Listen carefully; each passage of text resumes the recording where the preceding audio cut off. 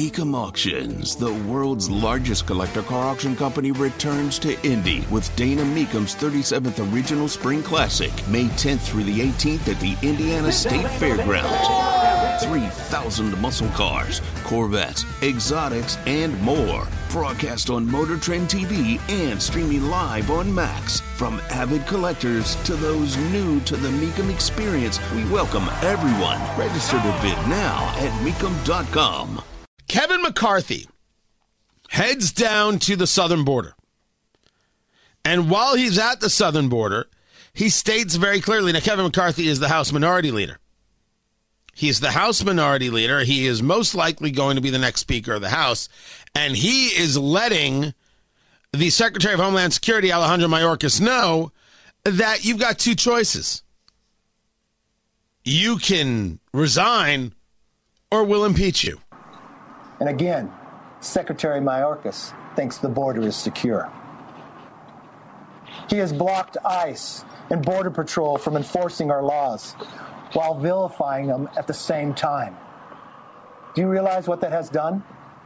In the last 10 days, 3 Border Patrol agents have committed suicide, a total of 14 this year, a number we have not seen in decades. He ended the Remain in Mexico policy and wants to end Title 42. His actions have produced the greatest wave of illegal immigration in recorded history. Our country may never recover from Secretary Mayorkas' dereliction of duty. This is why today I am calling on the Secretary to resign. He cannot and must not remain in that position. Now, we discussed this, that these would be the kinds of things that would happen in a Republican-controlled House. That the push for Biden impeachment, I don't actually think is going to come. But these things were absolutely going to come. And pushing on the border is absolutely fine. Fine and smart and valuable. All good things.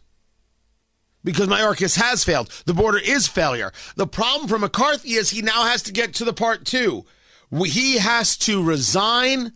And here is our plan. The part 2 is what matters here. The part 2 has to count.